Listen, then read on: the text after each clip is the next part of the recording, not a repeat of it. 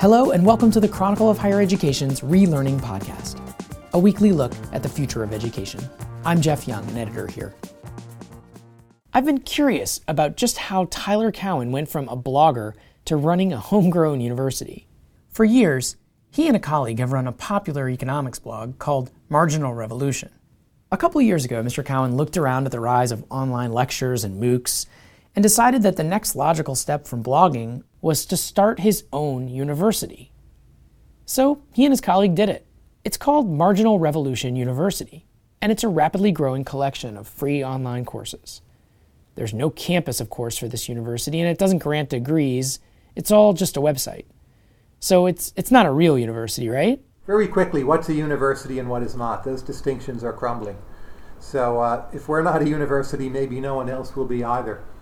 Maybe this is a natural path that others will follow. After all, blogs changed the way people thought about who gets to be a published author. Maybe homemade online courses will change how people think about who gets to teach, or at least bring a more informal tone to teaching. This week, we'll get the story of this blogger turned online teacher based on two interviews I did with Tyler Cowen, one in late 2013, right after he started Marginal Revolution University, and a more recent conversation I had with him at an education conference. You might notice a slight difference in the sound quality of the two interviews. We'll have more from those conversations right after this. Don't miss the latest stories and analysis about the future of education from the Relearning Project. Sign up for the weekly newsletter at chronicle.com/relearning. Tyler Cowen still works as a professor at a traditional university, at George Mason University just outside Washington, D.C. Marginal Revolution University is a side project, like his blog has always been. He co-founded both with Alex Tabarrok, another econ professor at George Mason. We thought it was the natural extension from blogging. We were very much inspired by Salman Khan's Khan Academy, which started with math, and we thought, hey, someone can do this with economics. And then we thought that should be us. But our audience, a lot of it is educated professionals. It started off as people who read our blog. It's now spread. And they're sort of doing it for fun. They're not trying to get credit or... There is no credit. Right, I understand. We'll send you an email saying, thank you for using Marginal Revolution University. That's your credit. Sure. We think when it's a truly comprehensive library, like, here's what economists know. One site, one-stop shopping, but at price equals zero. We think that's an appealing product. It sounds like you're coming to it with a lot of the same kind of feeling you had about blogging rather than about starting a university. Very quickly, what's a university and what is not? Those distinctions are crumbling. So if we're not a university, maybe no one else will be either. There's a lot of content on the web, a lot of it's free. That will be increasingly important. I think it's already the case on a given day. More people read economics blogs than are taking in principles of economics class in the United States. So why aren't the blogs already a kind of university? They've sort of won that competitive battle in some way. And the people who read the blogs want to read them. A lot of people in principles class, they're not paying attention, they don't want to learn, they feel they have to. So blogs are in some ways doing a better job of educating. Cowen got an early start in his career in economics. While many kids dream of becoming an astronaut or a firefighter, he was drawn in by economics even as a teenager. At age 13, 14, I was reading a lot, studying Adam Smith, wanted to be an economist. How did you get that at 13 or 14? How did you come to that? First, I was a chess player. Okay. That was great. That was great fun. But I realized pretty early on I wasn't going to do it for a living. Sure. For a number of obvious reasons. And then there was economics, which was more interesting, very practical. Of course, it's become my living. And I switched from chess to economics. But it didn't actually feel that different in a way. They're both about problem solving. Both about analysis. So you're assessing moves several ahead and seeing where things are going, I guess. Always trying to look ahead more deeply than other people analyzing the same problem. It's very good training, I think, chess for economics. And Ken Rogoff is also originally a chess player and now an economist. He's very well known. Do you still play chess at all? Never. You either have to do it all the way or not at all. But I follow on the internet if there's a world championship match. Sure. I follow Magnus Carlsen. So I'm in touch with the game, but I don't play. He predicts that we'll see more homespun universities and online courses, many of them by folks outside of the traditional academy. So does he worry about some of that material being wrong or just misleading?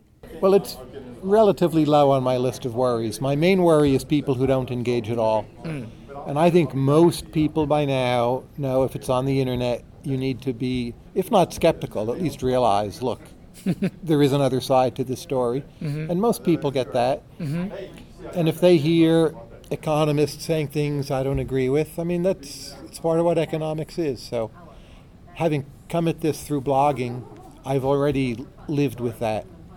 But people have learned economics is about a debate, and in fact we have a new class of video.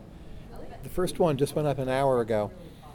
Alex and I debate education. How much is it signaling and how much is it you actually learn? Wow. So like university education in particular? Yeah. To teach topics as a debate is an underexplored method, and we're going to do more of this. So look at that video. It's just Alex and I. We talk to each other. We sort of call each other names a bit in good humor. And the idea that people maybe learn better through conflict. Like you get some dry presentation, you sort of vaguely nod, but you never know like what's really at stake here. And if you don't know what's at stake or why someone might disagree, maybe you don't understand it. So to try to teach this way, we'll see how they're received, but it's one of the things we have coming next. So what advice would you give to professors who want to try doing this teaching now that you've done it for a little while, but making video lectures? I mean, my advice is don't do it. But why is that? It's hard. That's my advice. If they're determined to do it.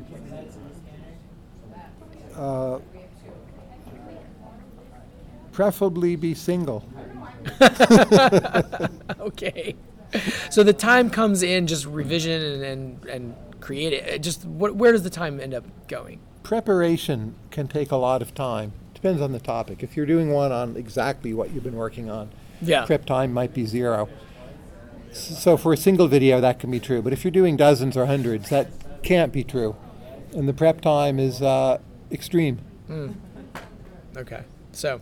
And then recuts, and did I get that right, and worry, and then the pain of having to listen to yourself, view yourself. Don't do it.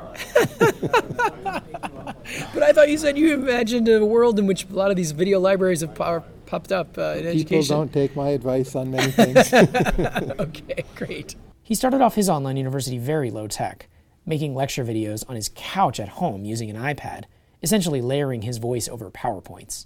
Today, Marginal Revolution University has a small staff and it has much higher production values.